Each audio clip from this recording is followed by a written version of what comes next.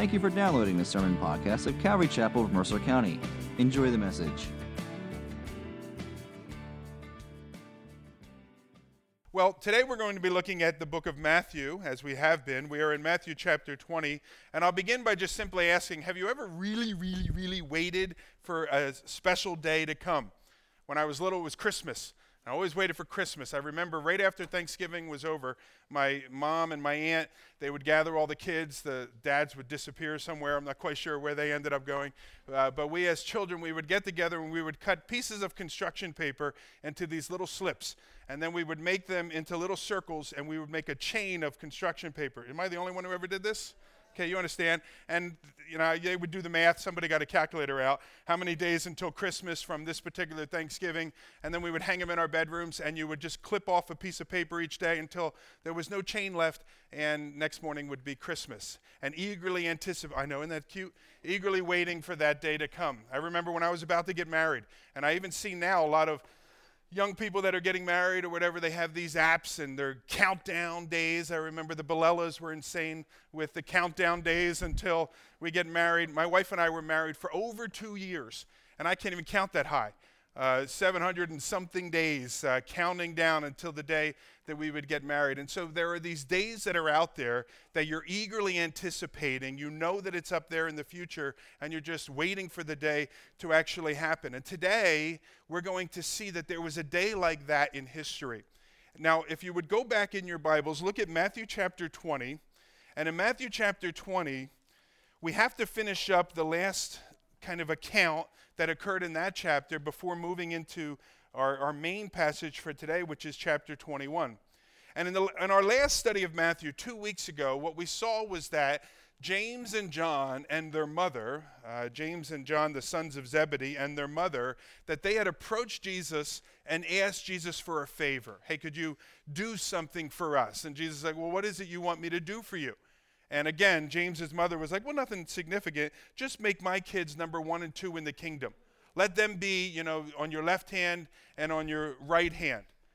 And as we considered that, we asked ourselves this question, well, why? Why do you want to be on my left hand? Why do you want to be on my right hand? What are you actually looking for? What are you longing for by being placed in those two positions, high positions? And of course we know, based on what we continue to look at, is because they wanted to have a place of authority. They wanted to be rulers, and they wanted to be treated like rulers. And so now you might say, James and John, you dogs, I can't believe you would act that way. But the reality is every one of the disciples was thinking the same thing. And they went on to tell us that they were mad at James and John and their mom because they beat them to the punch. And they asked Jesus first, and they would have liked to have asked the question. They just had a little more couth, perhaps.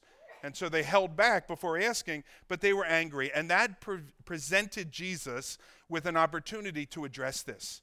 Remember, Jesus is going to be off the scene in just less than a month. He's going to be off the scene. And it's going to be up to these disciples, if you will, to run the church. Now, of course, we know that it's the Holy Spirit. But humanly speaking, it would be up to these disciples to run the church. And so Jesus essentially has to say, look, guys, you're totally misunderstanding what it means to be a leader in the kingdom of God. And so Jesus said to them, whoever, this is in Matthew 20, verse 26, whoever would be great among you must be your servant. Whoever would be first among you must be your slave, even as the Son of Man came not to be served, but to serve, and to give his life as a ransom for many. Now, we know, we've looked at the context, Jesus is making his way to Jerusalem to be crucified.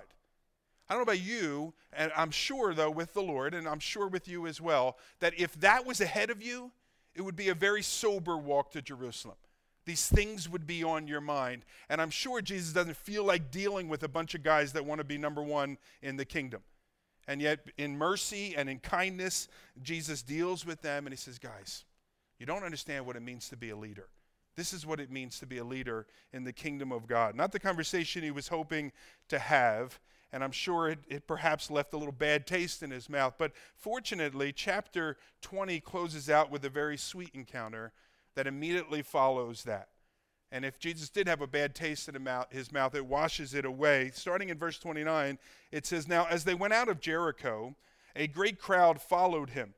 And behold, there were two blind men sitting by the roadside, and when they heard that Jesus was passing by, they cried out, Lord, have mercy on us, Son of David. Now the crowd rebuked them, telling them to be silent, but they cried out all the more, Lord, have mercy on us, Son of David. And stopping, Jesus called to them and said, what do you want me to do for you?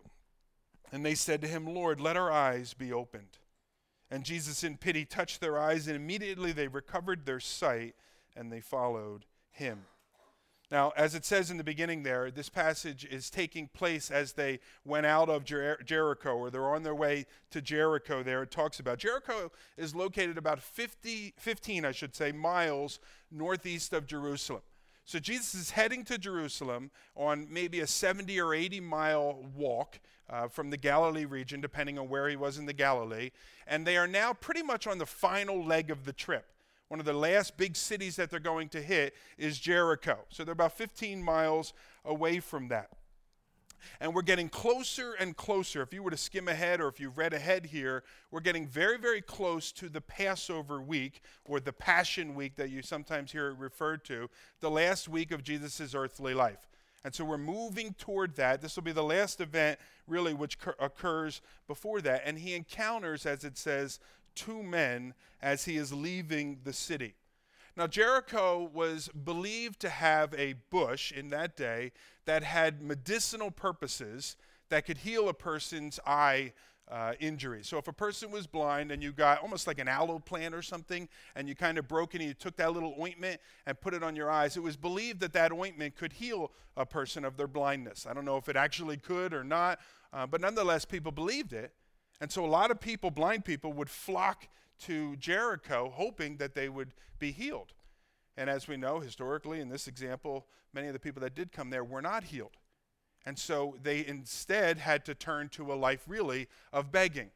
And so here are these two guys there, and there's an unusually high number of blind men and women in that population that are looking for healing. Here are two guys that are also looking for it.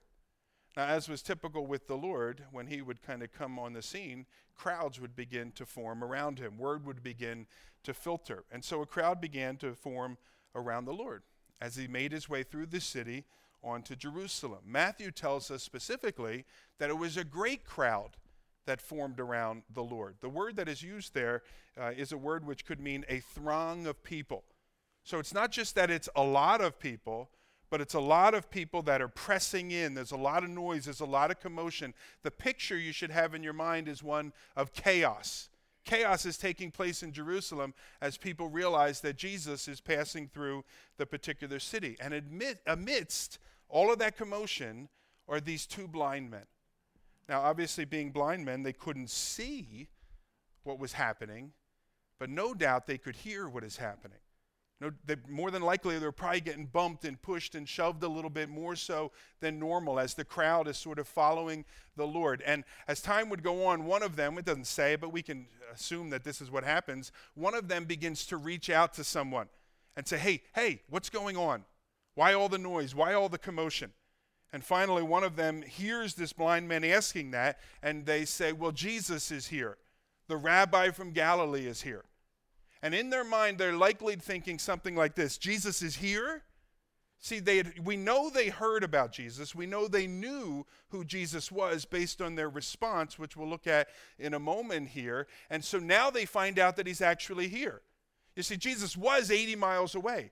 He could have been 800 miles away. I'm not getting up there to Galilee, but he's here. And all of a sudden, hope floods into their hearts because they believe if he is here, then I can be healed. And so they begin to cry out for him. It's interesting, the word that is used there in verse 30 where it says, they cried out, Lord, have mercy on us. It's a word which means that they were yelling.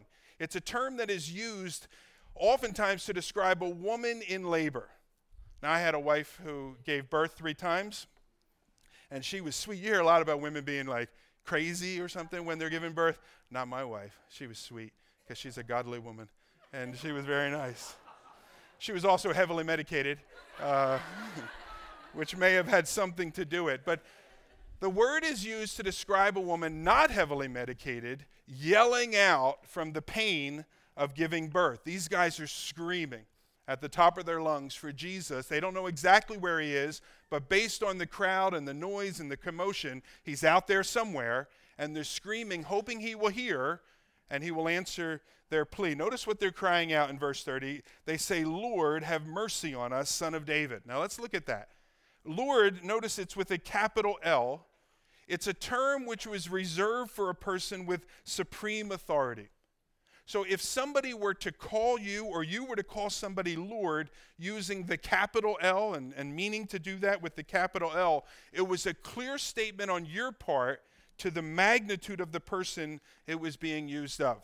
You were making a clear statement. People that used this term were acknowledging the greatness of the person that they were using it of. And so it's interesting that this word is used 667 times in the New Testament of Jesus. There was a clear consensus of the masses in the first century of the greatness of Jesus. And the people, just as these two blind men knew, that Jesus was more than a nice teacher from the Galilee region, they acknowledged him to be Lord with a capital L. Now, in addition to that, notice they also call him the Son of David.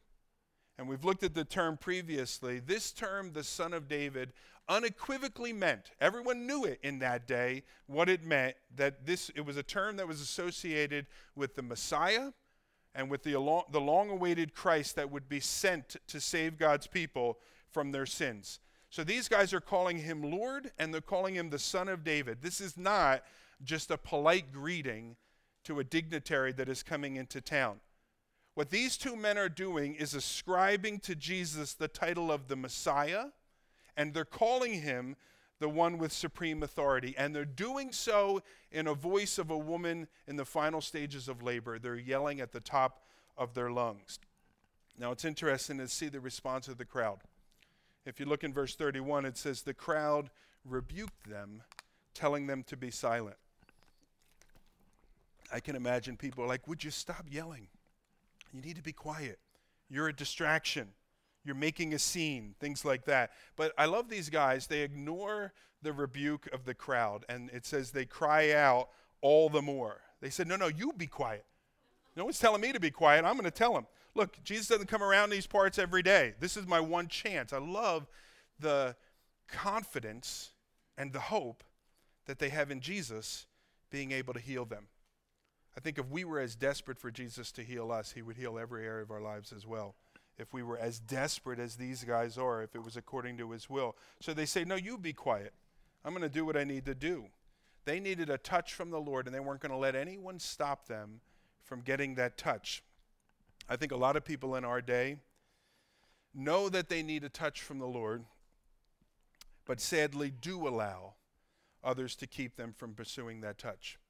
Because perhaps as they're being drawn to the Lord, they're being told by the crowds that religion is a crutch, that only the weak need. They're being rebuked for the passion that is in their heart for the things of God. Maybe they're hearing things like, well, God doesn't want to hear from you.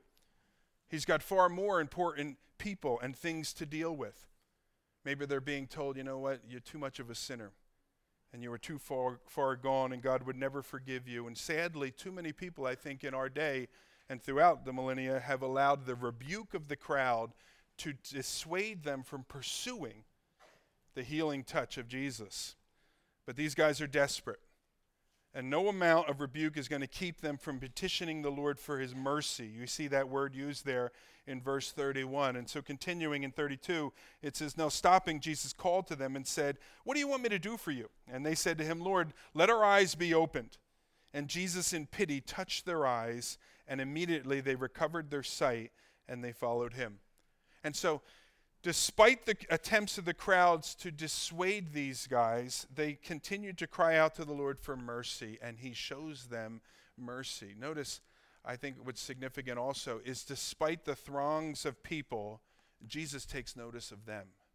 You see how significant that is? Despite the throngs of people, Jesus takes notice of them. If you ever thought that you were too insignificant for Jesus to take notice of, or that your prayer was too insignificant for Jesus to hear, then this account should be an encouragement to you that he sees you and he hears you. Despite the fact that there's a huge throng of people that are pressing in on Christ and demanding of Christ, Jesus notices these two men. And despite the fact that Jesus is about to go to a cross and to suffer, and likely has other things on his heart and on his mind, he nevertheless stops and shows mercy to these two men. Despite the fact that everyone else has concluded that these two men are not worth Jesus' time and effort, Jesus thinks they are worth his time and his effort. And so he stops. Oh, wow, all right. And he calls them, and he says to them, "What do you want me to do?" Now, I find this interesting. Jesus knows what they need, and he knows what they want, even before they have to say what they want. But he asks them nonetheless, "What is it that you guys need?" And there's no reason for him to do so, being who he is, and he knows how they want him to show mercy to them. It's not give them $5, it's heal them. But he asks them nonetheless, and I think that causes us, okay, well, why does he do that? Why does he bother to ask him what they want if he already knows what it is they want and what it is they need? And I think the answer is something that can speak to us as well, is because in asking, they would need to express their trust and their reliance on him. He knows exactly what they need, and he knows exactly what we need in our lives as well. But nonetheless, he asks us to come and to ask. And he wants us to come and make our requests known to him. And these guys do that. Now, these guys answer with specifics. They don't say, "Lord, just bless us. Just bless us, Lord." And oftentimes we pray that, don't we? We just say, "Lord, just bless me. Bless Sally. Poor Sally. She could really use a blessing today." And I think the Lord can figure out what you mean. But may I encourage you, please, be specific with what it is you're asking the Lord to do. Articulate it to the Lord. These guys, they are specific. They say, "Lord, we want to see. Open our eyes." I don't know if I read it to you, but I will. Verse 32, stopping, Jesus said, "What do you want me to do?" They said, "Lord, let our eyes be open." Pray specifically to the Lord, asking according to his will that he may hear your request. Well, their request touches a nerve, and the Lord hears. And he shows pity, as it says there. It's a word which means compassion. He shows compassion. May I encourage you, make your request known. Perhaps the Lord will hear your prayer. He certainly will hear it. Perhaps he'll answer showing compassion. You never know unless you ask, and Jesus encourages us to ask. And so these men are healed. What a wonderful testimony of Jesus' kindness and his mercy, isn't it? Now, as we go into chapter 21, we move now just outside of the city of Jerusalem. This is the whole reason why he left the Galilee region about 3 weeks or so earlier. And so let me read the opening verses of the chapter. Starting in verse 1, it says, "Now when they drew near to Jerusalem, and they came to Bethphage, to the Mount of Olives, then Jesus sent 2 disciples, saying to them, 'Go into the village in front of you, and immediately you will find a donkey tied and a colt with her. Untie them and bring them to me. If anyone says anything to you, you shall say, the Lord needs them, and he will send them at once.' Now this took place to fulfill what was spoken by the prophet, saying, 'Say to the daughter of Zion, behold, your king is coming to you, humble and mounted on a donkey, on a colt, the foal of a beast of burden.' So the disciples went and did as Jesus had directed them. They brought the donkey and the colt, and they put on them their cloaks, and he sat on them. Most of the crowd spread their cloaks on the road, and others cut branches from the trees and spread them on the road. And the crowds that went before him and that followed him were shouting, 'Hosanna to the Son of David. Blessed is he who comes in the name of the Lord. Hosanna in the highest.' And when he entered Jerusalem, the whole city was stirred up, saying, 'Who is this?' And the crowd said, 'This is the prophet Jesus from Nazareth of Galilee.'" You know, as I was looking at that passage, I found it hard to believe that we've come this far in the book of Matthew, that we are in sort of the last events of Jesus' life. We've been studying Matthew now for about 15 months, and honestly, for me, it feels like we've been studying it for 3 or 4 weeks. I've been enjoying it. I hope you have been as well. And as we've been looking at this, we've been moving toward Jerusalem. What's going to happen in Jerusalem over this next week is the whole reason why Jesus came here to the earth. And today we look at the beginning, if you will, of the events in Jerusalem. Today we look at what is commonly called the triumphal entry into the city. Now, if you're not familiar with this passage, perhaps you're familiar with this term. This is what some Christians would refer to as Palm Sunday.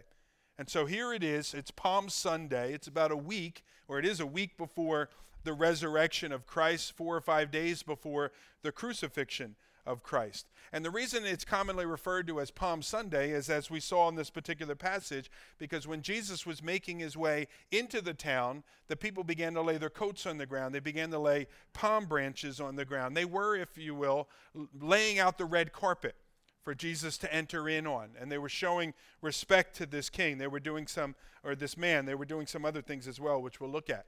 Now, the chapter begins by mentioning the town of Bethpage. Bethpage is located about 4 miles outside of Jerusalem. It's the last village, if you will. Jericho is more like a city. This is the last village, if you will, before Jerusalem. If you look down in verse 17, just scan down there for a moment, you'll notice there it mentions the city of Bethany. Bethany was located about 7 miles outside of Jerusalem. And there was basically one road that ran through both of those little villages, first hitting Bethany and then making your way to Bethpage. Some of the passages that talk about this speak of the area of Bethpage and Bethany. That's probably the area right between those two places, sort of the outskirts of the villages. And so we're in that particular area. I think we have, there you go, look at that. We have a little picture up here. You can see how close Jerusalem, this would represent the walls of the city of Jerusalem. You see the temple forms, sort of the eastern border of the city there. You can see the Garden of Gethsemane and the Mount of Olives, how close we are. And obviously you can get a picture of where Bethpage and Bethany are located. All of those places that are on that map there, that schematic, we're going to be looking at over this next set of weeks as we study these next few chapters. And so coming near now to the city of Jerusalem, the Bible says drawing near to it, Jesus stops and he instructs 2 of his disciples to go into Bethpage. Notice he says, where they will immediately find a donkey with its colt, which they are to untie and bring back to Jesus. Now, if I wasn't familiar with this, this would sound somewhere like a mix between grand larceny and a college fraternity prank. You know, here's what I want to do, go in and steal the other people's goat or whatever it may be. And I imagine there's a bit of a look on the face of the disciples like, you want me to go where and steal what for you? Like, I don't know if I'm comfortable with that. And I think Jesus may have seen that on their face, because he very quickly adds, look, if anyone says anything to you, you just tell them the Lord needs them. And the guy will be like, oh, okay, cool. And so it seems as if perhaps Jesus has already set up this transaction. Maybe the last time he was there, and Jesus would go to Jerusalem at least once a year. And oftentimes when he would go, he would stay around Bethany, which was 7 miles out, and he would make his way through Bethpage and so on. So it seems that Jesus maybe already made an agreement with this guy, where the guy said, hey, next time you're in town, if you need anything, you look me up. And just said, next time I'm in town, I'm going to look you up, or something. And they had it all worked out or whatever. It could certainly also be a situation where Jesus is just all-knowing. And we know the Bible talks about his omniscience and he knows all, and that he knew, look, all you got to do is tell the guy the Lord needs it and the guy will be good with it. So it could be something like that as well. We don't know exactly, but Jesus tells these guys, just tell him the master needs them and he'll be okay with it. And so that's what they're going to do. Now Jesus is about to enter into Jerusalem riding in on this colt. And this is a very unusual move for Jesus. If you've been with us as we've been studying through the book of Matthew, one of the things that you know is that Jesus' typical MO, his modus operandi, his typical way of acting was to deflect the attention. Now, the attention came to him. People were drawn to him. The crowds would form around him. But every time that the crowds would come to him, as soon as they would say something like, let's make this guy king, Jesus would dismiss himself from the crowds, or he would dismiss the crowds themselves. And yet here, Jesus is doing something which is going to draw a crowd. It's completely out of character for the Lord, I should say. Notice in verse 4, Matthew realizes that it's out of character for the Lord. Matthew says in verse 4, this took place to fulfill what was spoken by the prophet, saying, say to your daughter of Zion, behold, your king is coming to you humble and mounted on a donkey, on a colt, the foal of a beast of burden. Now, Matthew is referencing the prophecy which is found in the book of Zechariah. Let me show you the prophecy in Zechariah. It says, "Rejoice greatly, O daughter of Zion. Shout aloud, O daughter of Jerusalem.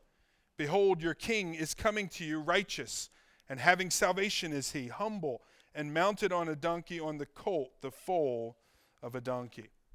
Now, in that day, this prophecy was universally understood. So all Jews understood what this prophecy was about. It was a prophecy of God's Messiah. And so by riding into Jerusalem in this way, Jesus was making it unequivocally clear that he was God's anointed one, sent from heaven. That's what Messiah means, God's anointed one, sent from heaven to deal with man's sin. So you need to understand this, because we're all familiar with Palm Sunday, and we probably went to church when we were little and got the palms or whatever, and they were blessed by so-and-so, and so you can't throw them away, so they're lying around your house or your parents' house or something like that, and we're so familiar with it. Please understand this. Unless it was Jesus' intention to publicly declare that he was the Messiah, he would have never entered the city in this way. Okay? Unless it was his intention to publicly declare, "I am the Messiah, and I am fulfilling the prophecy which everybody understands to be about the Messiah," then Jesus would have never entered into the city in this way. Because no longer could any Jew that was in the area there of observing what Jesus was doing, no longer could any of them possibly say, "Well, we didn't know who you were. If you would have just told us who you are, I'm telling you now. I'm riding into the city in this particular way." One commentator said, this is an acted out parable. It's where Jesus is removing the veil of secrecy as to who he is. Now, the disciples who were told to go get these colts, they do that. I find that awesome. The two disciples go, they steal a couple. I'm just kidding. They go, they do what Jesus instructed them to do. Verse 6 tells us that. And in verse 7, they bring it back to the Lord. And with their jackets and so on, they make a saddle on this particular colt, which had never been ridden on before. And the other people in the community, verse 8 tells us, they begin to lay their cloaks on the ground. They begin to lay out the red carpet with the palm branches and so on. I found it interesting in studying this.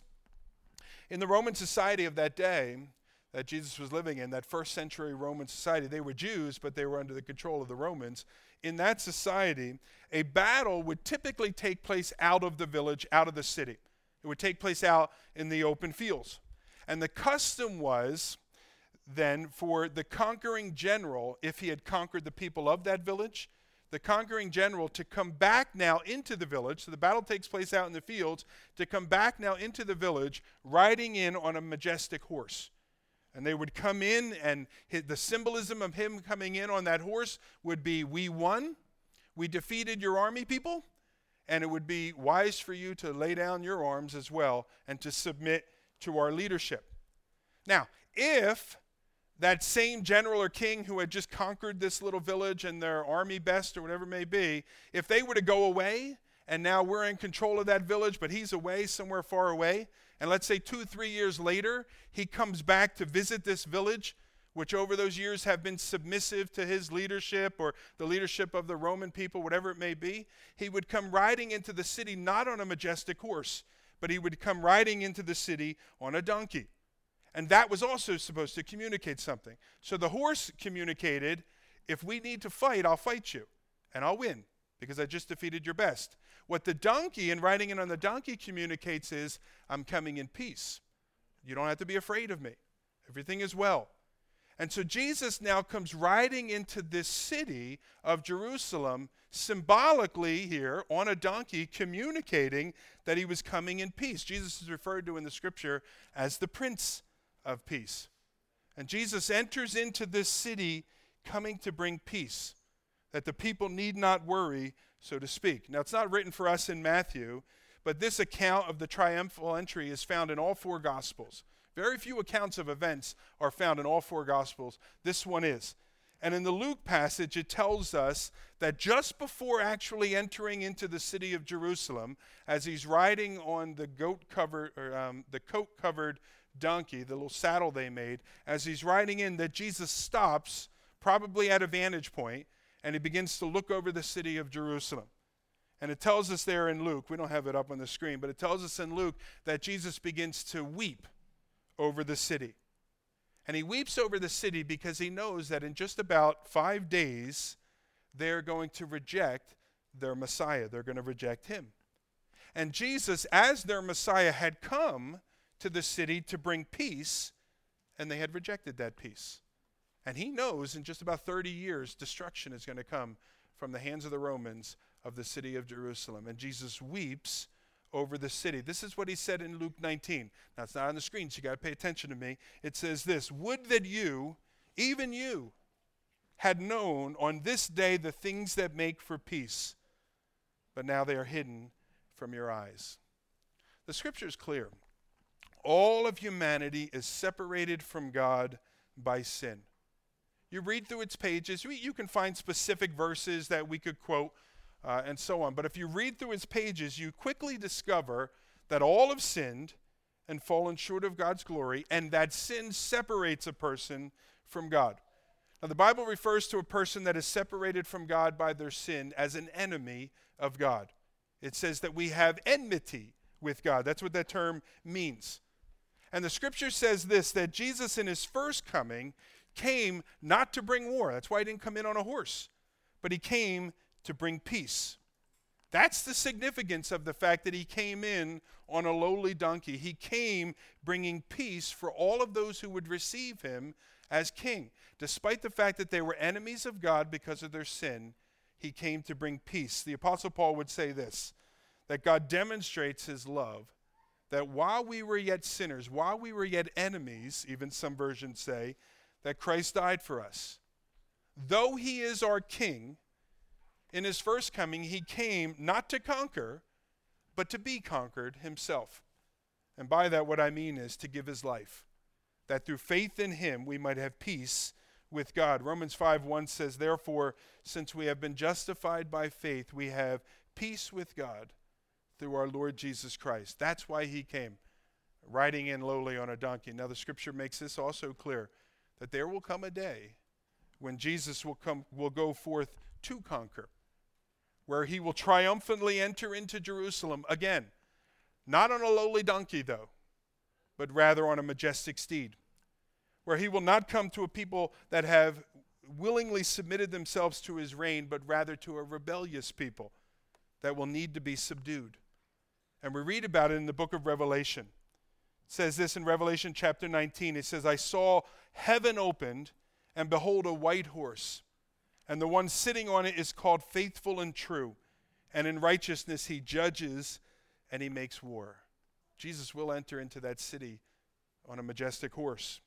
The scripture says that every knee will bow, every tongue will confess that Jesus Christ is Lord. It says it in the New Testament, and it says it in the Old Testament. Isaiah chapter 45 says, "By myself," the Lord speaking, "I have sworn, from my mouth has gone out in righteousness a word that shall not return to me. To me, every knee will bow and every tongue shall swear allegiance."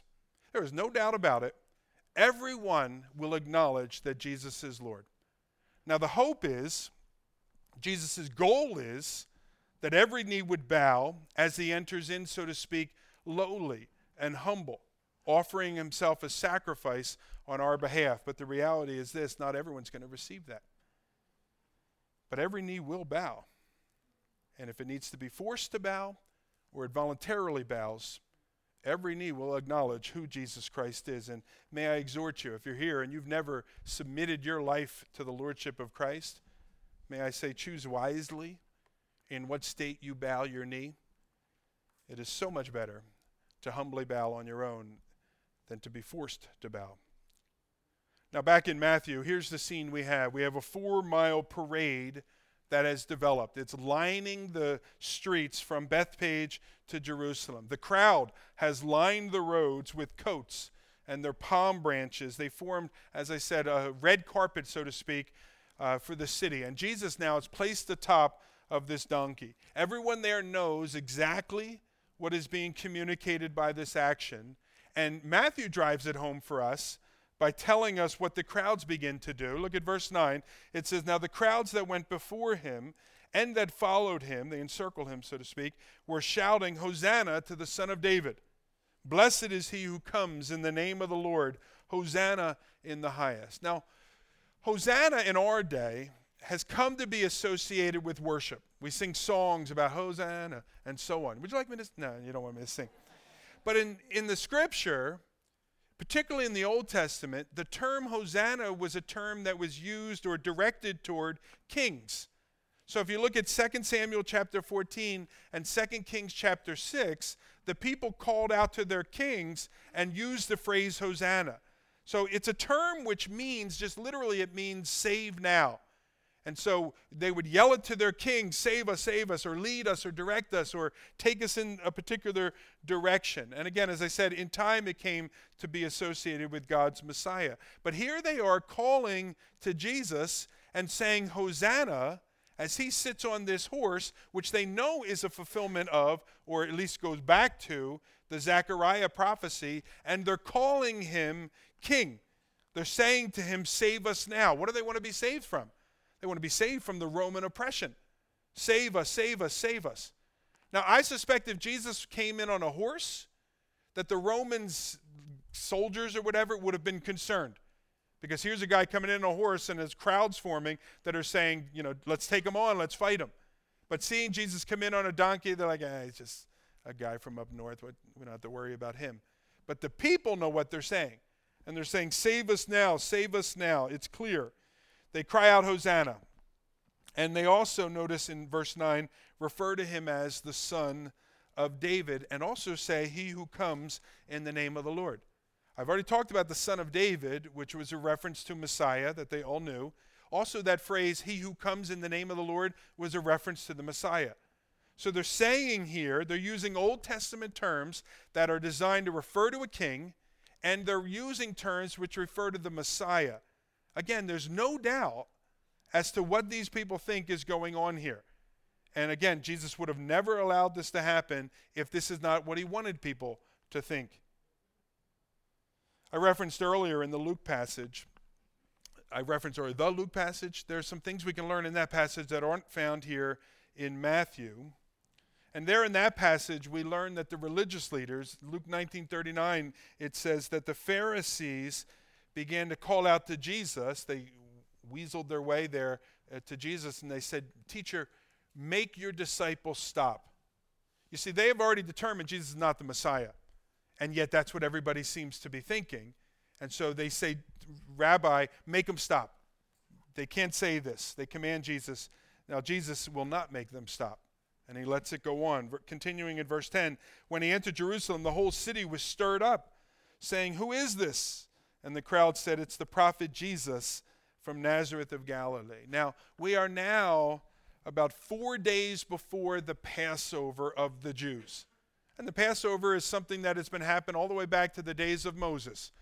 And the people would gather in Jerusalem. We are the Sunday before that Passover. Now, it was required of Jewish males, oftentimes the whole families would go, that they had to go to Jerusalem to celebrate the Feast of Passover. And it's estimated that the population of Jerusalem in the first century was somewhere between 20 and 30,000 people that lived inside the walls and on the outskirts there in the fields of Jerusalem. 20 to 30,000 people. It's estimated that during the feast, those numbers would climb as many as 6 times the amount of people. And so a city which was normally 20, 30,000 people could swell all the way up to 150 or 160,000 people. So this place is crazy. Imagine what would happen in your little town that you live in if it grew 6 times over a particular weekend. It would be a zoo, and there'd be traffic everywhere, and the sales, and the people trying to buy food, and hotels, and places to stay, and nowhere to really go to work or whatever, and so just sort of hanging around, it would be craziness. And so the city there in Jerusalem is 6 times its typical size. Now add to that, it's just not a peaceful day. It says that the entire city, the whole city, was stirred by Jesus' arrival. And so you can imagine you have quite a scene here. And if Jesus' intention was to reveal himself to the largest segment of the Jewish population, this was the time and the place to do so. And it's exactly what he did. Jesus wants them to know. It's striking to consider again how out of character this is for the Lord to do this. And yet he does it anyway.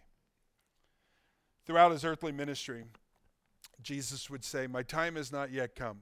My time is not, Lord, are you now going to, my time is not yet come. You would hear again and again and again. And Jesus, by his actions and his words, makes it clear that his time has come. And so he's entering in triumphantly into the city. There's a prophecy in the book of Daniel. Let me read it to you. It's from chapter 9, verse 25. It says, "Now know therefore and understand that from the going forth of the command to restore and build Jerusalem until Messiah the Prince, there shall be 7 weeks and 62 weeks. The street shall be built again, and the wall."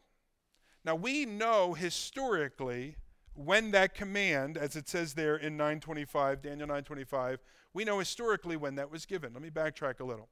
When the Babylonians came in and captured the southern tribes of Israel, the nation of Judah, which included the city of Jerusalem, they came in, they conquered the city of Jerusalem, and they destroyed both the city walls and the temple at that time, and then they led the people away into captivity. We read a book like Daniel, for instance, which talks about the Babylonian captivity. And we studied not too long ago in 2 Chronicles that they brought, it says that clearly, they brought these folks right at the end of the book into captivity there in Babylon.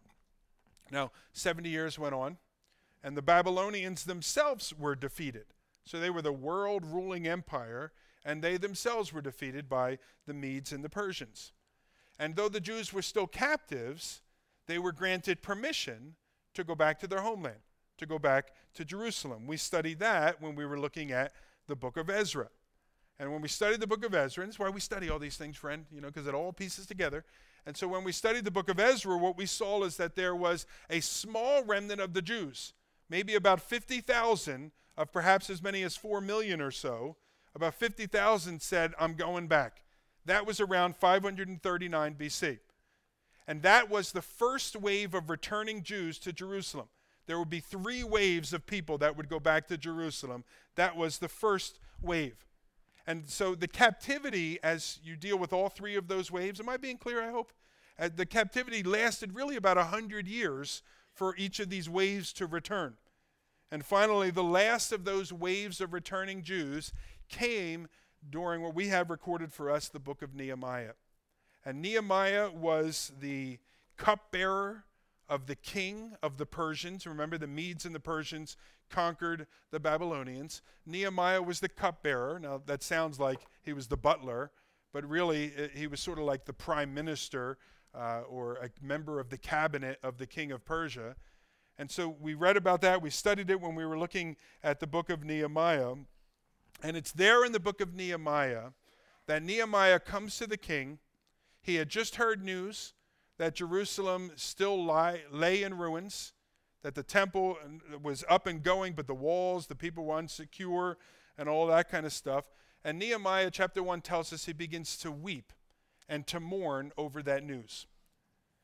We know, obviously, it disfigures his face. You know how you look when you cry, your eyes are all puffy or whatever it may be, mascara and all that kind of stuff.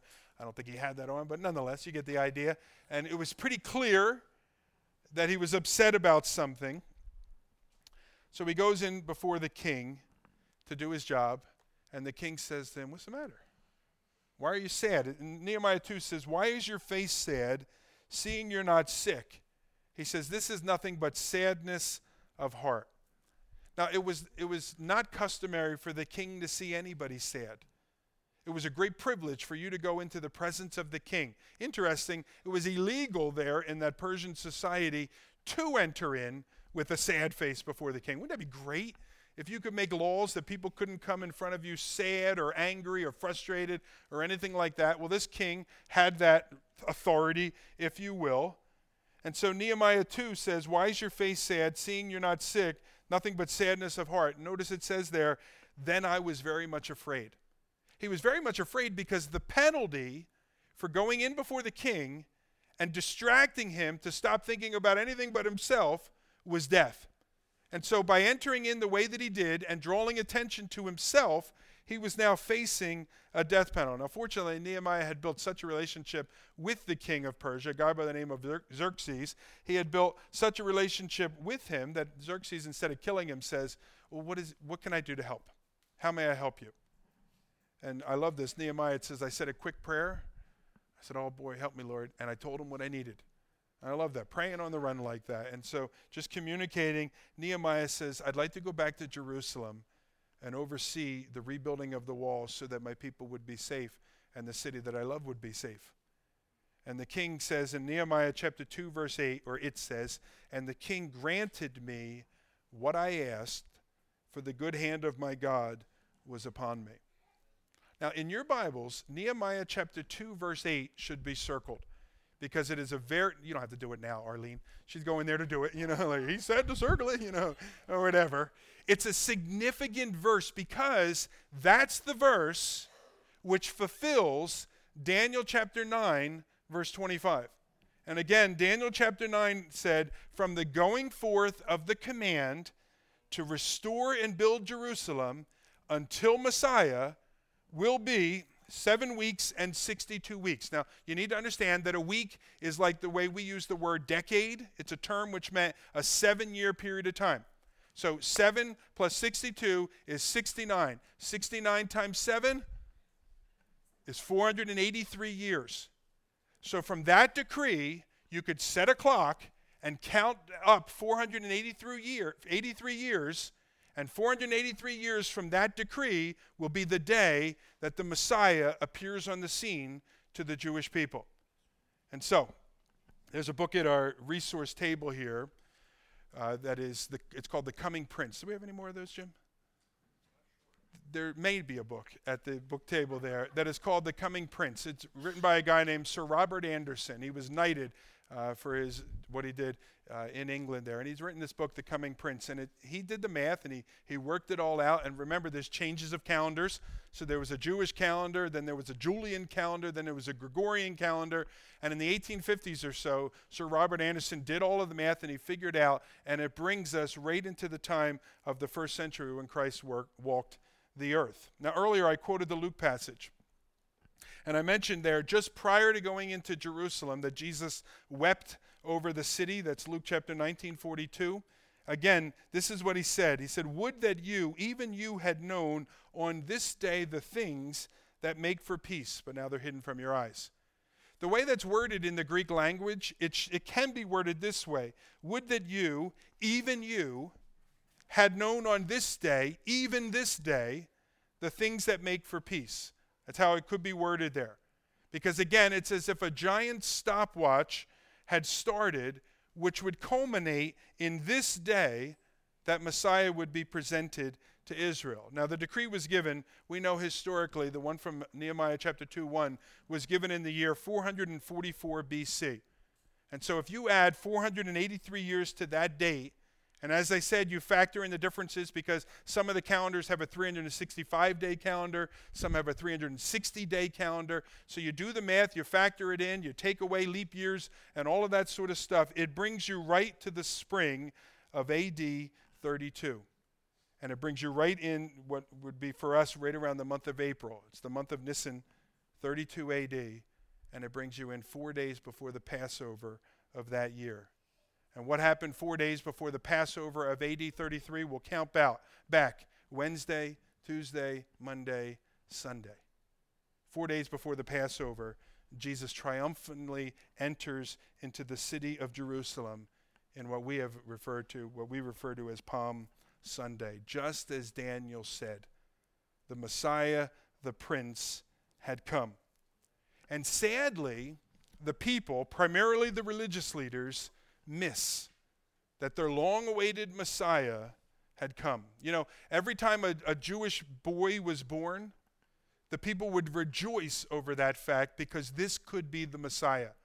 It sounds terrible to say, but when a little girl was born, so they're waiting there, oh, it's going to be great, she's going to have a baby. And a little girl was born, people would be like, oh, man. And they would slump away. Not because they didn't like girls or whatever, but because she was not going to be the Messiah. Their hopes were built for the Messiah. They were expecting the Messiah would come. And now he has come, and the religious leaders have missed it. He had come on the day that was appointed. The scripture says Jesus is going to come on another day that is also appointed. It's right around the same time as these events that are occurring that Jesus would address his disciples, and he would say this to them. He would say, let not your hearts be troubled. This is at the Last Supper. Believe in God, believe also in me. In my Father's house are many rooms. If it were not so, would I have told you that I go to prepare a place for you? And if I go and prepare a place for you, Jesus said, I will come again, and I'll take you to myself, that where you may be also. Just about a month after the events that we're reading about today, when Jesus would be taken up into heaven.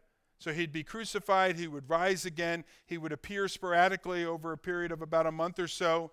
And then in Acts chapter 1, we read that he would ascend into heaven. And as he ascended up into heaven, the disciples are sitting there. They were just talking to him. Now they're looking up at him. And alongside of them appears two men, it says. Two angels appear alongside. And they say this, Men of Galilee, why do you stand here looking into heaven? This Jesus, who was taken up from you into heaven, will come in the same way as you saw him go into heaven. There was a day appointed for Jesus' first coming. Even so, there will be a day appointed for his second coming. And I ask you simply this, are you ready for his second coming? You need to be. Revelation chapter 19. Let me close by reading this, because this is what it's going to be like. And we do this in Israel when we're there. We go to Armageddon, and we overlook the fields we go to Megiddo, and we overlook the fields where the Battle of Armageddon is going to take place. And it says he's going to appear, I think it says, I don't remember right now, but he's going to appear in the east sky. And we figure out where the east sky is, and we turn and we look at it, and then we read this passage, because this is what's going to happen on the earth. Revelation 19 says, Then I saw heaven opened, and behold, a white horse. Remember the horse? The one sitting on it is called Faithful and True, and in righteousness he judges and makes war. His eyes are like a flame of fire, and on his head are many diadems, and he has a name written that no one knows but himself. He is clothed in a robe dipped in blood, and the name by which he is called is the Word of God. And the armies of heaven, arrayed in fine linen, white and pure, were following him on white horses. And from his mouth comes a sharp sword with which to strike down the nations, and he will rule them with a rod of iron. He will tread the winepress of the fury of the wrath of God the Almighty. On his robe and on his thigh he has a name written which says King of Kings and Lord of Lords. Continuing, he says, And I saw the beasts and the kings of the earth with their armies gathered to make war against him, who was sitting on the horse, and against his army. And the beast was captured, and with it the false prophet, who in its presence had done the signs by which he deceived those who had received the mark of the beast and those who worshipped its image. These two were thrown alive into the lake of fire that burns with sulfur. And the rest were slain by the sword that came from the mouth of him who was sitting on the horse. And all the birds were gorged with their flesh. That day is coming, and there is a day appointed. And I believe it's coming quickly. It's much better to be right with the Lord before that day, when he has come in peace. If you have not yet gotten right with Jesus, you need to do so today. Before you leave, come talk to me, and we'll make sure you're right with him. Amen? Let's pray. Father, thank you. Lord, these words, I imagine, could cause fear for some. Or, Lord, they could enlarge our hearts where we long for the day of your coming return. Lord, where all sin and all wickedness will be put aside and righteousness will reign upon the earth. Lord, we long for that day. Our hearts long for that day. Father, as I even think back to earlier in our study today when we considered these two blind men, Lord, you were so kind and so good and so gracious as you took notice of them. You went over and you showed mercy to each of them. Lord, you healed them. Lord, even as others were trying to keep them from coming to you. And Lord, as you enter into the city, Lord, for the next 2,000 years, that's what you've been trying to do. You've been extending the olive branch so that the enmity between God and man could be dealt with and that people could be made right with the Lord. And Father, for many of us in this room, we've done that, and we rejoice in our salvation. We rejoice in the fact that our sin and the stain of our sin has been put aside, and we can just enter into your presence, as it says in Hebrews, Lord, that we can come in there boldly because the righteousness of Christ has become our own righteousness. We've been washed from our sin, and when you look on us, you see the righteousness of Jesus, and we love that, Lord. Father, we pray for our friends and our family members. We pray for people we work with. Lord, we pray for people scattered throughout this world that have yet to discover the mercy of Jesus. And we pray, Lord, that you would open up their hearts to believe. Lord, if you would have us go and be the ones to speak those words of truth, and we pray, Lord, that we would respond in obedience to that call. But Lord, we ask that your kingdom would advance here on the earth in the hearts of people as we wait expectantly for your kingdom to come here to the earth to reign over it. Lord, you've been kind to us and good to us, and we love you so. And we pray our prayer in your Son's name. Amen.